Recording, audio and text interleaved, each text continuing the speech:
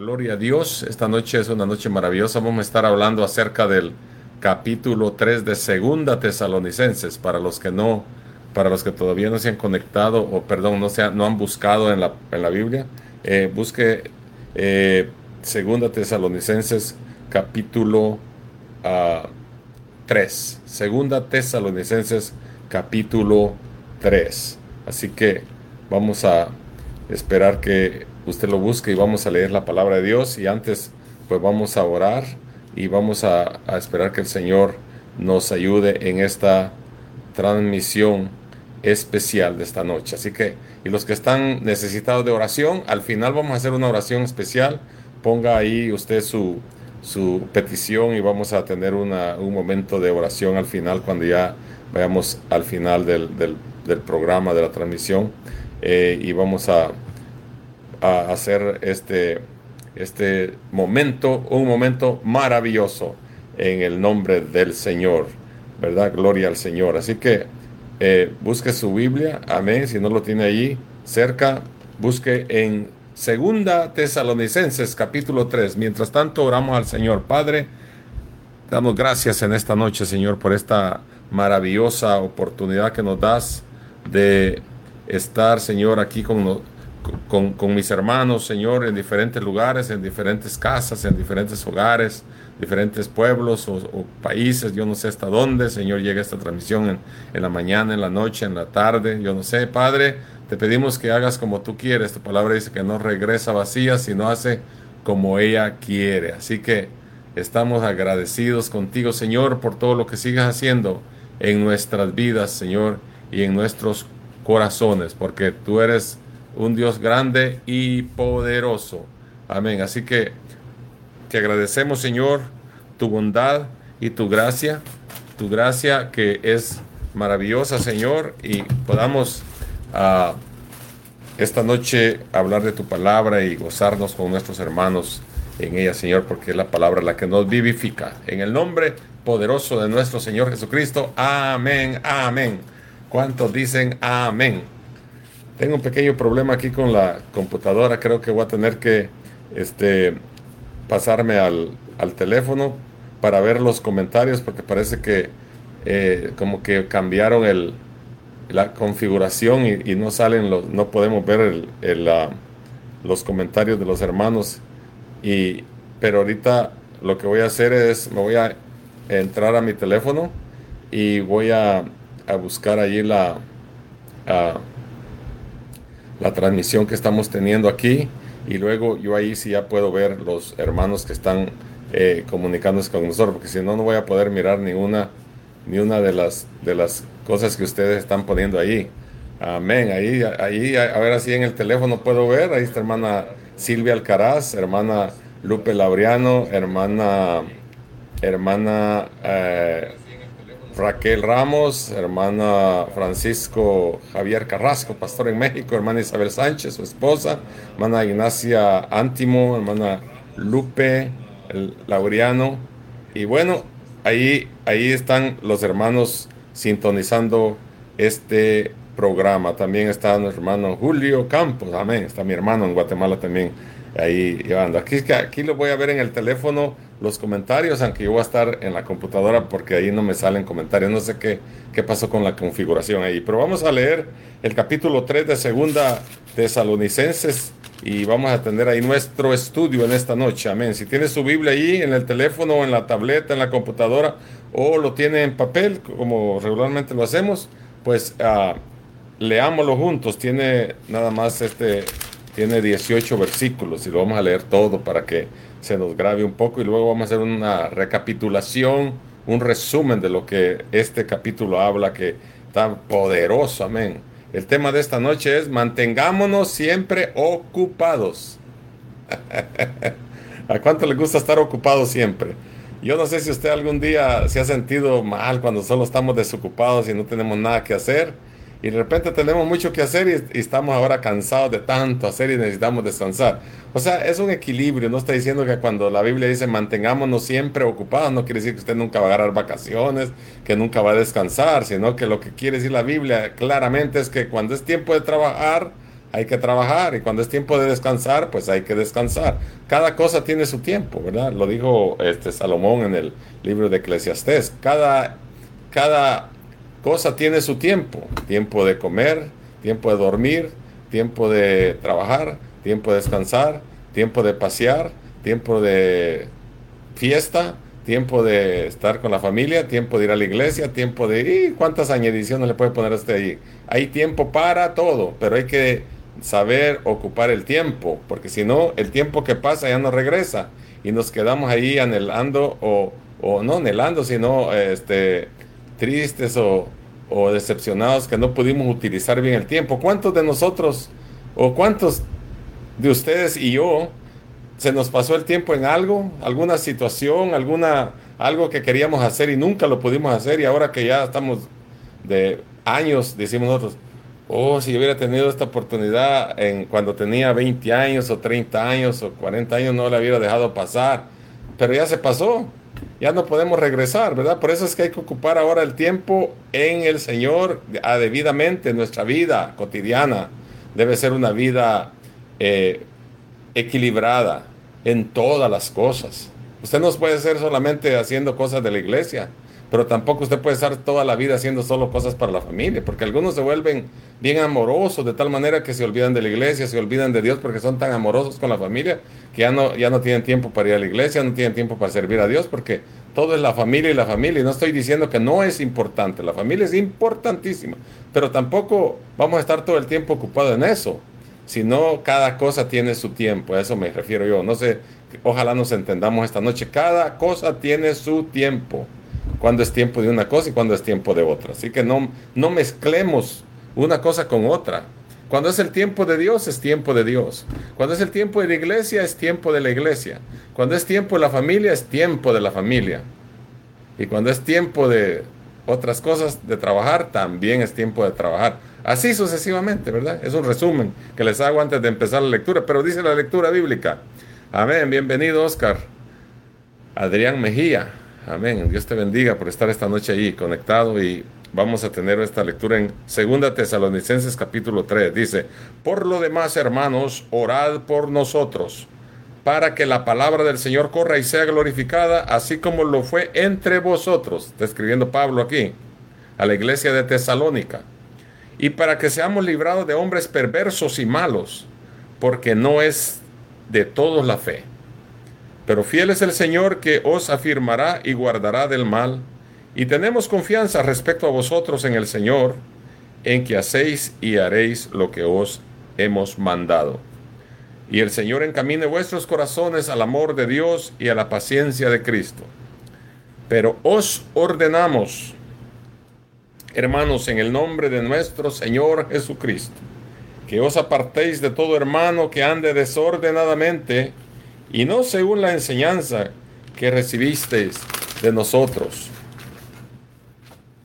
Porque vosotros mismos sabéis de qué manera debéis imitarnos, pues nosotros no anduvimos desordenadamente entre vosotros, ni comimos de balde el pan de nadie, sino que trabajamos con afán y fatiga día y noche, para no ser gravosos a ninguno de vosotros. No porque no tuviésemos derecho, sino por daros nosotros mismos un ejemplo para que nos imitéis. Porque también cuando estábamos con vosotros os ordenábamos esto: si alguno no quiere trabajar, tampoco coma. Porque oímos que algunos de entre vosotros andan desordenadamente, no trabajando en nada, sino entremetiéndose en lo ajeno, o sea, chismoseando.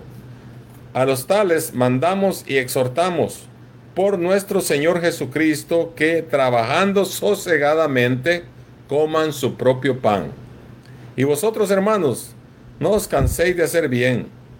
Si alguno no obedece a lo que decimos por medio de esta carta, a ese señaladlo, y no os juntéis con él para que se avergüence. Mas no lo tengáis por enemigo, sino amonestadle como a hermano. Y el mismo Señor de paz os dé siempre paz en toda manera. El Señor sea con todos vosotros. La salutación es de mi propia mano, de Pablo, que es el signo en toda carta mía. Así escribo. La gracia de nuestro Señor Jesucristo sea con todos vosotros.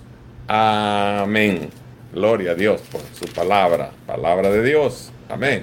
Así que, mire, esta noche, aunque ya hice una pequeña introducción ahí, un preámbulo de lo que estábamos hablando de mantenernos ocupados, porque ese es el tema de hoy.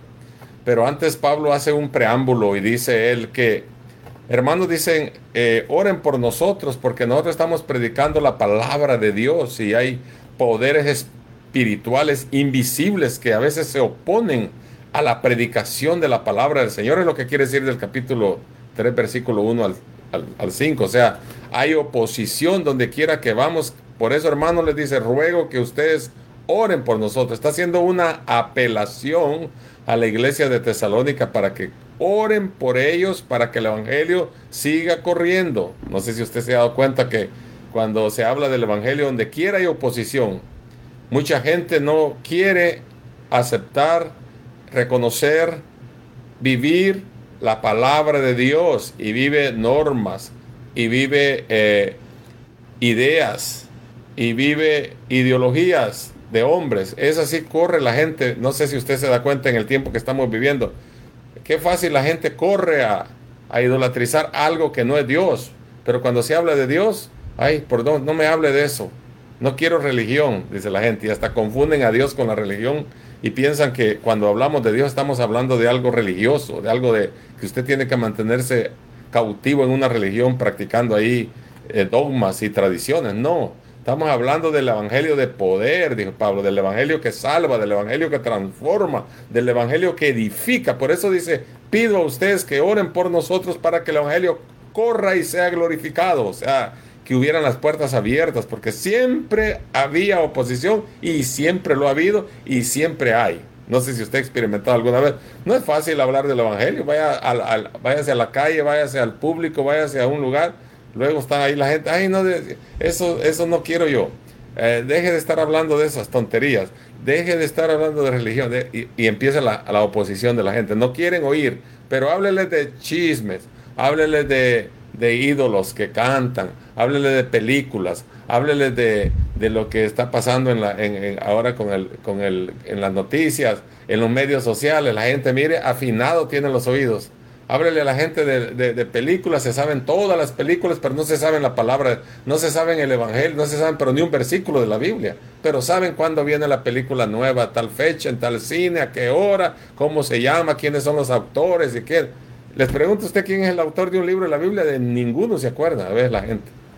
No saben quién es el autor de Mateo, no saben quién es el autor del libro de Génesis, no saben quién es el autor del libro de los Salmos, no saben quién es el autor del libro del Apocalipsis. Todo eso nos debería a nosotros como creyentes de interesar, pero a la gente no le interesa. No saben nada a veces de la Biblia, ni un texto sabe. ¿Y sabe qué? Cuando Pablo habla de orar aquí, dice que nosotros debemos de orar en el Espíritu y debemos de orar también con poder, recitando la palabra de Dios, porque dice que cuando oramos y recitamos la palabra de Dios, esa es la que tiene poder. No hable palabras suyas cada rato ahí, diga palabra de Dios, como cuando Cristo dijo, cuando oren, oren así. O cuando oren, dice, oren en nombre, al Padre dice, oren en mi nombre, en el nombre de Cristo Jesús. Tu palabra tiene poder, Señor. Tú dijiste que no nos abandonarías, Señor, si estarías con nosotros. Recite la Biblia cuando ore. Eso tiene poder de Dios. A veces nos entretenemos. Me da nostalgia porque a veces digo yo, a veces nos entretenemos en cosas que no edifican, en cosas que no sirven para nada, son basura, son cosas que no. Es como cuando comemos comida chatarra. Igual como cuando usted come un plato que usted hace en su casa, que es sabrosa la comida que se hace en casa, a que se vaya a comer allá afuera una hamburguesa mal hecha, de plástico, a una hamburguesa que tiene cosas sintéticas, pero esa le gusta a uno, no sé por qué. Vamos a tal lugar, y no quiero mencionar nombres, pero a veces uno dice, vamos a tal lugar, y aunque no sirva la comida, diciendo que es sabrosa, pero si tiene más grasita, más rica, pero así también pasa en la palabra de Dios, porque esto es lo que pasaba también aquí en este tiempo. Había muy falsos profetas y apóstoles y supuestos profetas y maestros de la palabra que enseñaban cosas erróneas Y la gente lo seguía. Por eso Pablo enfatizaba, oren al Señor, que el Señor los dirija, que el Señor esté con ustedes en cada cosa que hagan, que el Señor nos dirija, que nos dirija, que nos dirija el Señor. Qué precioso es cuando nos dirige el Señor. Y por eso dice él, hermanos, oren por nosotros para que la palabra del Señor corra y sea glorificada, así como lo fue entre vosotros. Así como cuando yo llegué, dice Pablo, a Tesalónica, que me recibieron con gozo la palabra. Oren para que cuando yo vaya a otro lado también la gente escuche la palabra de Dios. O sea, y aún así de todas maneras también nos dio como un refuerzo. ¿Se acuerdan cuando él también nos hablamos hace un tiempo atrás debemos de estar equipados con nuestra defensa principal es orar para que Dios nos proteja del maligno y nos haga fuertes? Eso lo podemos ver poniéndonos nuestra armadura. ¿Se acuerdan aquella que vimos en el capítulo de Efesios 6, del 10 al 19, cuando habla de la armadura para la guerra espiritual, ¿no? No sé si lo tengo yo aquí, Efesios 6, 10 al 19, cuando habla de la armadura de Dios, y dice que estad pues firmes. No, primero habla del versículo 13. Tomad toda la armadura de Dios. Y dice, estad pues firmes, ceñidos vuestros lomos con la verdad, la palabra, vestidos con las corazas de justicia, calzados los pies con el apresto del evangelio de la paz. Tomad el escudo de la fe, el yelmo de la salvación, la espada del Espíritu, orando en todo tiempo. Miren, Pablo está enfatizando aquí en el capítulo 3 de 2 Tesalonicenses, oren por nosotros. Nosotros debemos tomar en serio estas cosas. Debemos tomar en serio la amenaza espiritual. Debemos de orar pidiendo fuerzas y ayuda de Dios. Estudiar la palabra de Dios y reconocer las tácticas y el estilo de Satanás que tiene cuando nos ataca. Así como conocemos a Dios, también debemos conocer las astucias del enemigo para que no nos agarre infraganti, no nos agarre a medio ahí, nos agarre, como decimos, en curva, que nos agarre así tambaleando, ¿verdad? Porque es peligroso cuando nos agarra a todos debiluchos ahí. Luego nos ataca, ya no voy, ya no quiero hacer esto, ya no. Luego ya se lo está devorando el enemigo, porque lo está haciendo que retroceda, porque ya no le dan ganas de esto, ya no le dan ganas de las cosas espirituales, le dan ganas de las cosas del mundo, se atrae por las cosas del mundo, pero va despreciando las cosas de Dios. Por eso dice que una mente que no está ocupada en una cosa está ocupada en otra. Una mente que no está ocupada en Dios está ocupada en el mundo, en la carne, con lo que Satanás le pone. Pero una mente que está ocupada en Cristo no tiene tiempo de andar haciendo otras cosas. Y más adelante lo vamos a ver de los haraganes ahí de los que habla Pablo, que algunos andaban ahí ociosos, por eso andaban chismeando, porque no tenían nada que hacer.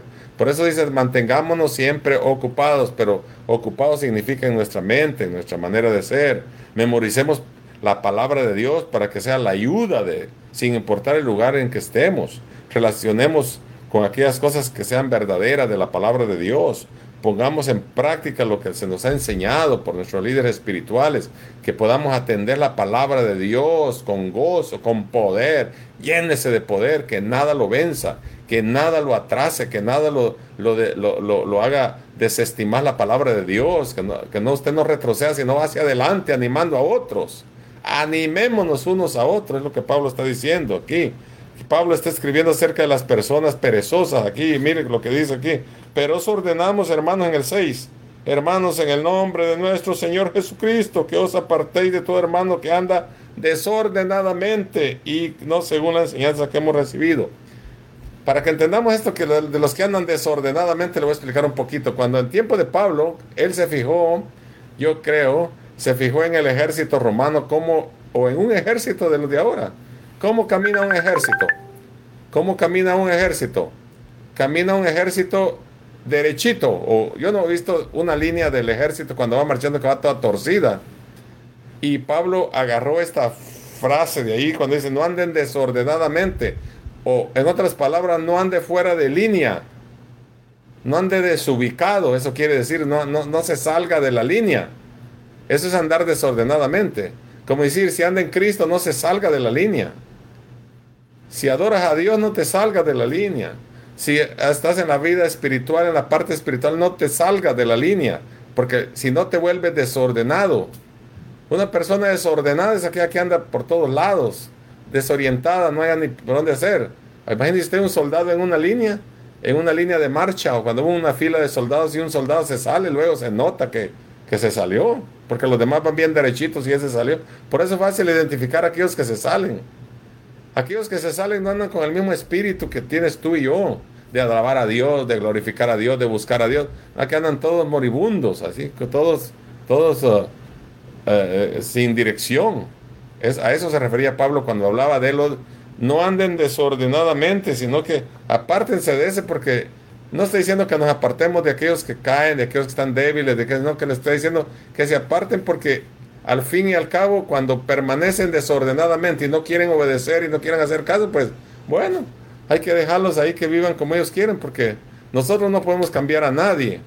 Nosotros no podemos cambiar el corazón ni la mente de ninguna persona. Solo Dios, el Espíritu Santo, puede traerlos a la realidad, a la verdad que es Cristo Jesús y empezar a tener una mente renovada en el Espíritu, como dice Romanos 12, ¿verdad? Que nos renovemos nuestra mente cada día en el Señor y vivamos una vida llena del Espíritu de Dios para vivir una vida fructífera en novedad de vida en Cristo Jesús. Si no, vamos a andar ahí todos ahí como que estamos desordenados, desorientados, sin rumbo, sin dirección. Yo siempre digo, usted y como creyente y yo debemos de saber dónde estábamos, dónde estamos y para dónde vamos en Cristo. Si no, anda la gente desorientada, anda desordenada, como dice allí.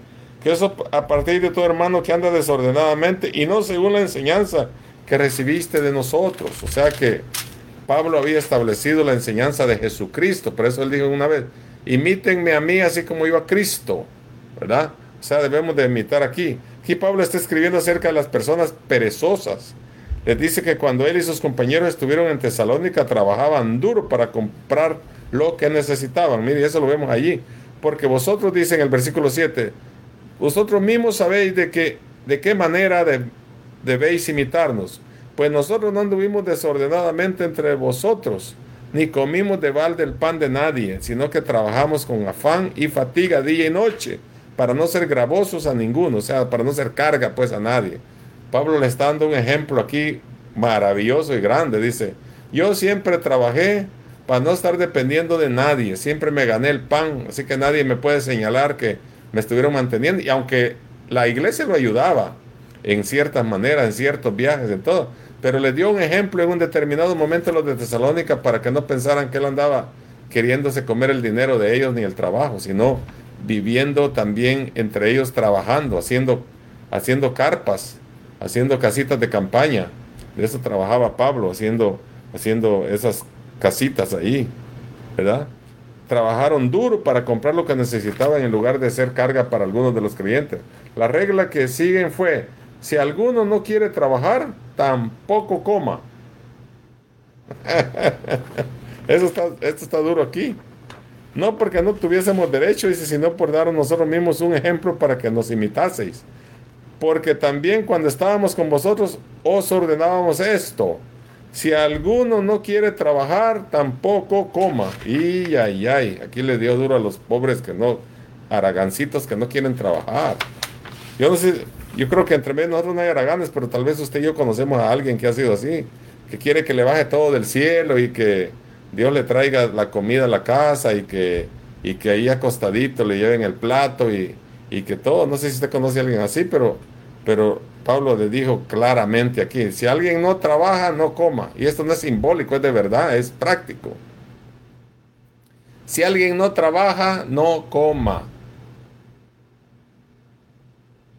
Porque algunos viven acostumbrándose a no trabajar, especialmente cuando haya una manera como fácil de obtener algo, ya no quieren trabajar. Pero mire, hasta el Espíritu Santo a través de Pablo nos habla que como creyentes nosotros no debemos de estar de ociosos, debemos siempre de trabajar, tanto en lo físico, en lo secular, en lo material, como también en la obra de Dios, manteniéndonos siempre ocupados en algo debemos de estar ocupados. Y como dije al principio, no estoy diciendo que nunca va a agarrar vacaciones ni nada, sino siempre todo en orden, de acuerdo al tiempo en que debemos de hacer las cosas. Porque aquí dice que no debemos de poner, o sea, no debemos de confundirnos entre el descanso y la ociosidad. El descanso es bueno. Qué rico descansar cuando trabajamos. Es hora de descansar. Pero algunos tienen descanso permanente Algunos duermen hasta 12 horas, 20 horas y le llega la otra noche todavía durmiendo. Eso ya no es saludable. Ni la Biblia habla que eso ya es ociosidad. Especialmente cuando nos mantenemos viviendo de otros y nunca queremos trabajar. Eso no es, eso es hasta pecado. Porque hay momentos en que necesitamos ayuda y debemos de pedir ayuda. Nosotros debemos de ver quién tiene necesidad y ayudarlo para que se levante, pero no para que permanezca todo el tiempo dependiendo de otros. No sé si estamos claros en eso, porque Pablo aquí dice que debemos de amarlos, ayudarlos, ámense unos a otros. Cristo lo dijo, ame a tu prójimo, a tu hermano, ora por él, ayúdalo y todo. Pero habló de una ayuda cuando él lo necesita, pero no es una ayuda permanente que va a estar ahí, que empieza de joven y llega viejito y todavía le están ayudando. No, o sea que nunca tiene récord de que trabajó. Tampoco. Debemos de trabajar, mantenernos ocupados. Qué bonito cuando dicen, "Oh, ese hermano, esa persona es trabajadora. Yo la conozco desde hace muchos años que trabaja duro. Ese hermano es precioso, él trabaja siempre. Anda buscando y cuando se queda sin trabajo busca."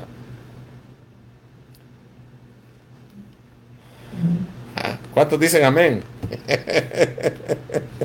Pablo estaba hablando aquí medio algo duro, pero era un asunto de que parece que habían unos ahí en la iglesia de Tesalónica que andaban de esa manera.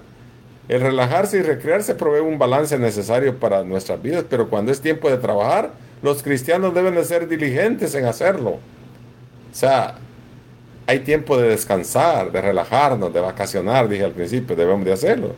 Debemos usar al máximo nuestro talento y tiempo y hacer todo lo necesario para buscar nuestro sustento y de todos los que dependen de nosotros. Descanse cuando tiene que descansar y trabaje cuando tiene que trabajar. Mire, qué bonito. También hay una regla ahí. Descanse cuando tenga que descansar y trabaje cuando tenga que trabajar. Pero no podemos permanecer ni solo descansando toda la vida, ni tampoco solo trabajando toda la vida. Hay tiempo, dije al principio, para todo. Debemos de equilibrar nuestra vida. Como por ejemplo los que tienen, algunos hasta se pasan de trabajo, unos tienen 2, 3 trabajos. Cálmese, porque de todas maneras cuando morimos no nos vamos a llevar nada y no va a disfrutar nada de la vida ni de lo que gana. Esos son extremos también muy serios, porque hay gente que solo trabaja, trabaja y trabaja y no descansa, y otros descansan y no trabajan. Está al revés. Vivimos un mundo lleno de montón de ideologías. Unos creen que descansar bastante bueno y otros que trabajar bastante bueno porque gana mucho dinero, pero ninguna de las dos es bueno. Ni es muy bueno trabajar día y noche sin parar, pero tampoco es bueno estar descansando toda la vida.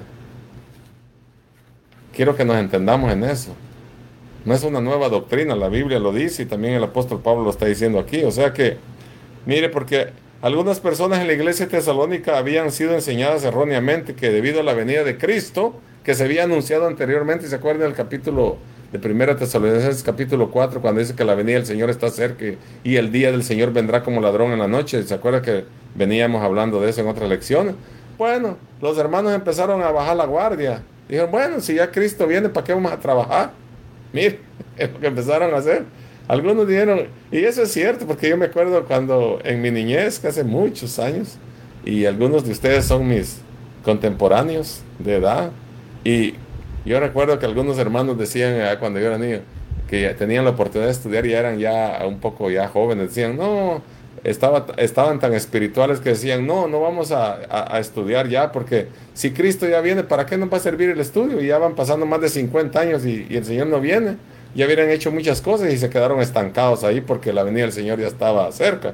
Pues así les pasó a algunos aquí, porque dice, mire, dice el versículo 11, porque oímos que algunos de entre vosotros andan desordenadamente. Ya dijimos que es desordenado, ¿verdad? Andan fuera de línea, como los soldados que se salen de la línea.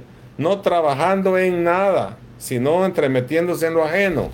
Es obvio, hermanos. Yo les dije, la mente que no está ocupada en Cristo, está ocupada en la carne, en el mundo. Satanás la usa.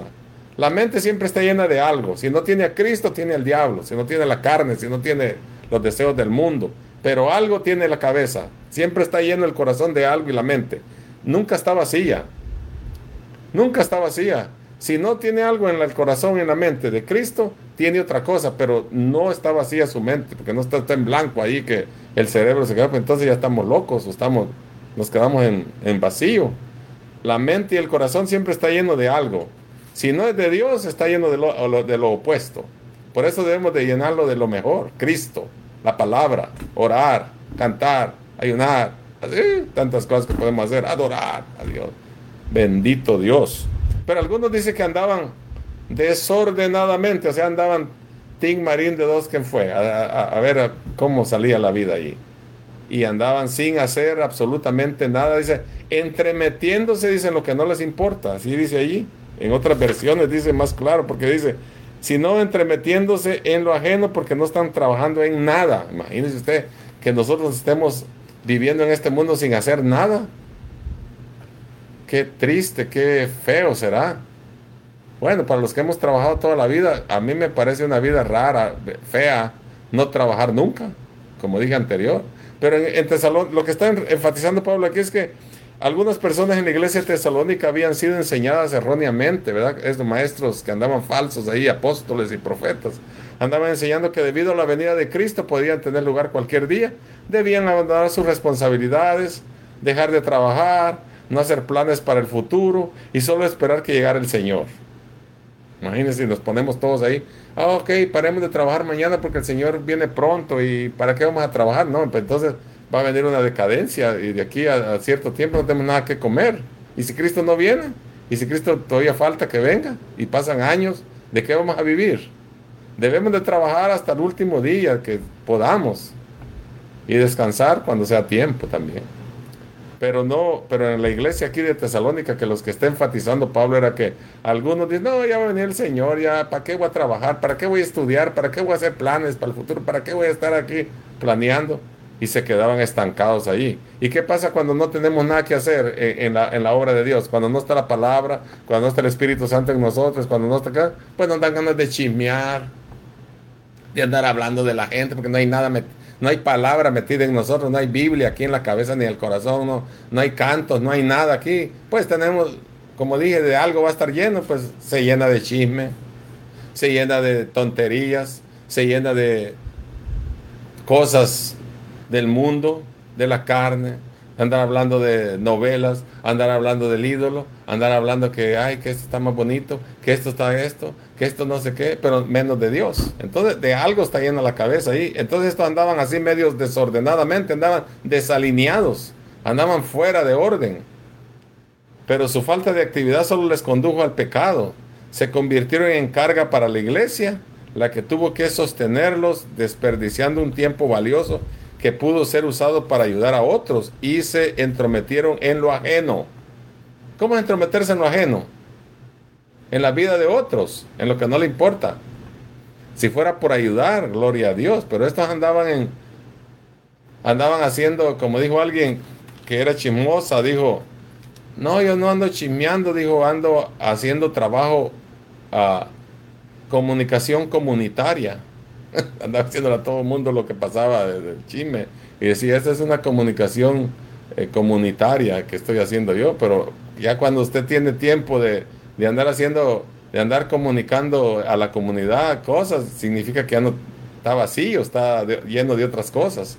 Porque anda hablando de uno, anda hablando de otro, anda hablando de otro, de esto y del otro. Y no tiene tiempo para Dios, no tiene tiempo para otra cosa, porque anda haciendo trabajo comunitario, de andarle chismeando con la gente.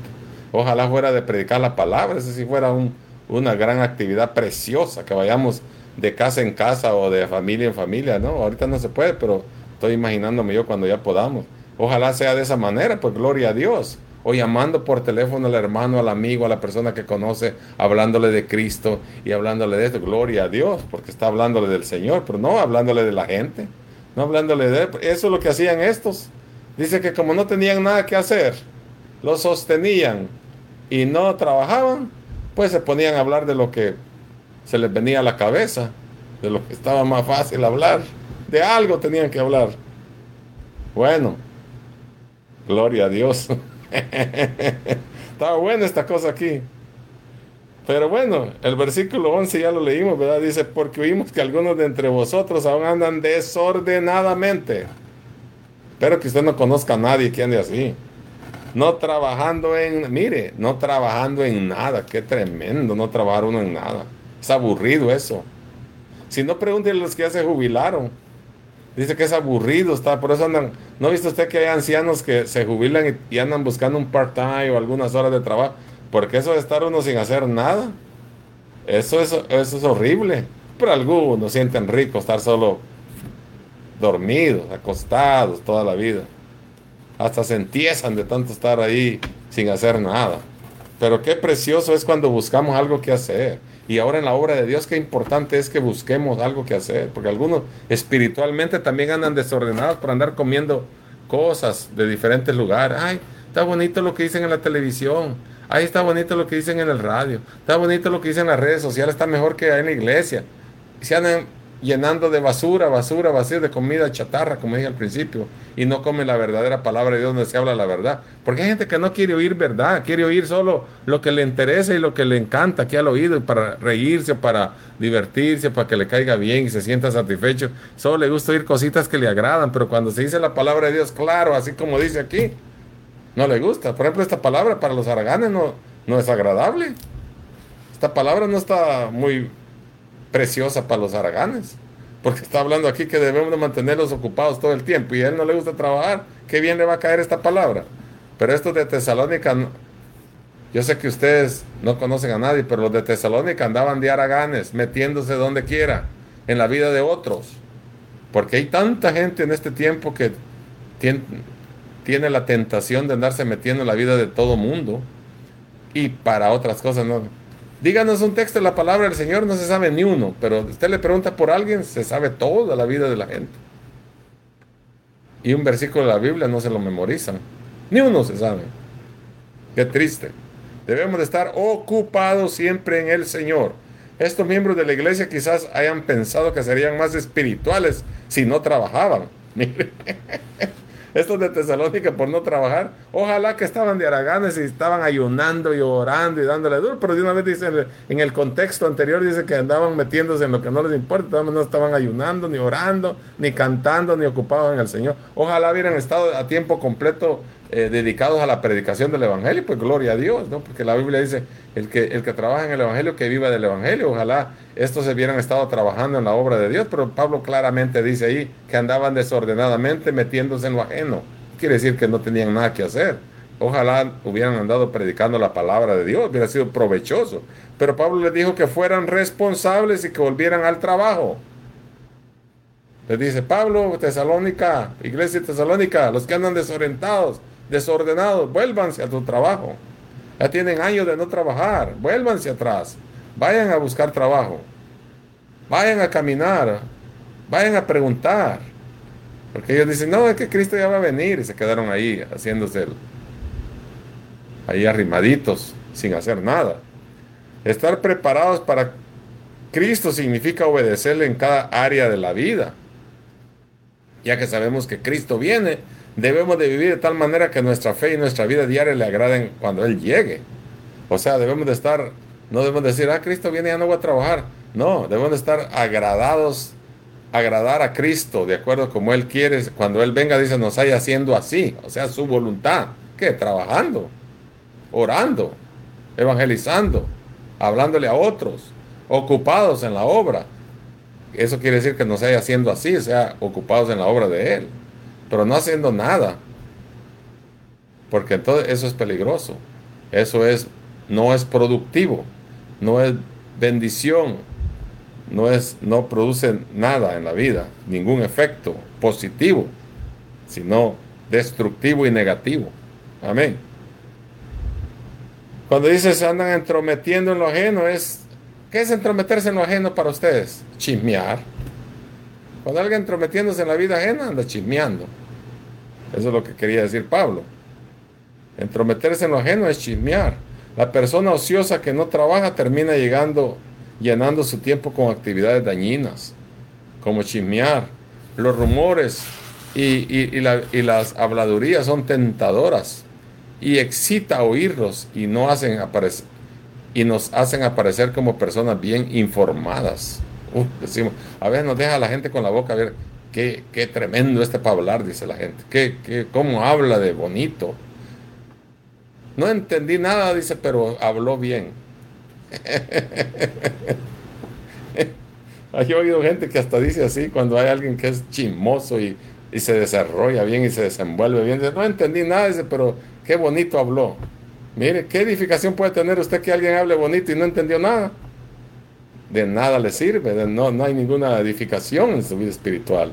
Precioso es cuando oímos la palabra de Dios que nos trae victoria en Cristo, que nos trae fe, que nos trae salvación, que nos trae transformación, que nos trae aliento de vida cuando estamos desesperados, cuando angustiados, enfermos, y nos trae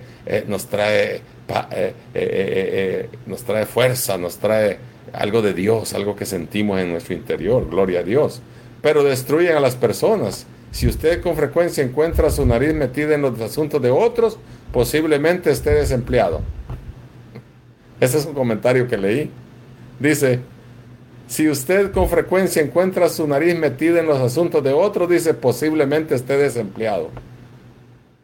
O sea, desordenadamente, pues quiere decir lo que Pablo dijo en el capítulo 12, que andan unos desordenadamente metiéndose en lo ajeno. Si es así, busque algo que hacer por Cristo o por su familia y póngase a trabajar. Porque el tema era, mantengámonos siempre trabajando, ocupados en algo, hagamos algo, ayudemos en algo. Pablo aconseja a la iglesia a no apoyar, a no apoyar económicamente ni reunirse con aquellos que persisten en su ociosidad.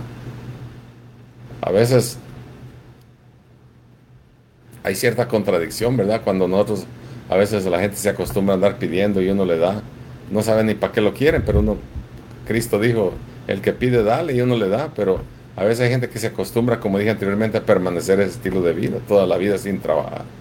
Y eso ahí sí está mal, ¿verdad? Debemos de ayudar a aquel que lo necesita para que se levante.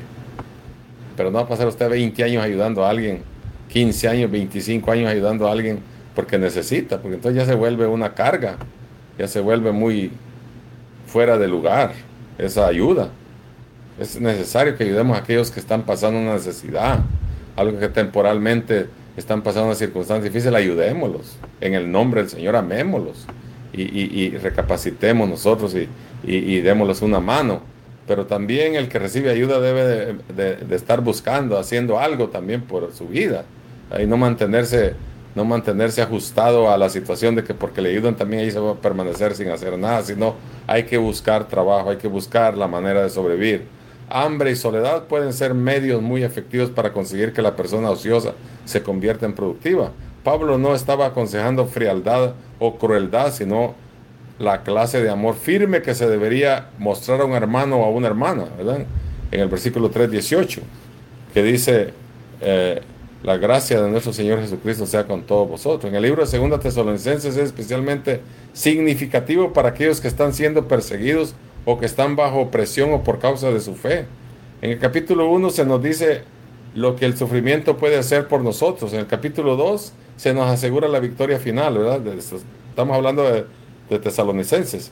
En el capítulo 13 nos anima a vivir en forma responsable a pesar de las circunstancias difíciles. El regreso de Cristo es más que una doctrina, es una promesa. No es algo que usted decir, ya el Señor no viene, ok, ya no trabajo, ya no estudio, ya no planeo, ya no hago nada. No, siga planeando, siga buscando trabajo, siga sirviendo al Señor, siga trabajando, siga haciendo todo lo que tiene que hacer, porque el Señor ojalá lo encuentre haciendo así, ¿verdad? Y no metiéndose en la vida de otros. Esta epístola no es solo para el futuro, sino tiene un impacto vital en la forma como vivimos hoy. O sea que debemos de vivir de acuerdo a la voluntad de Dios, esperando a Cristo, pero ocupados en algo para que el Señor nos encuentre haciendo su voluntad. Así que gloria a Dios por su palabra que nos viene a despertar. Algunos los viene a despertar, a otros los viene a animar, a otros los viene a enseñar, a otros los viene a redarguir, a otros los viene a darles más claridad en su mente, en su corazón. Pero gloria a Dios porque siempre estamos firmes sirviendo al Señor y vamos hacia adelante y no hacia atrás.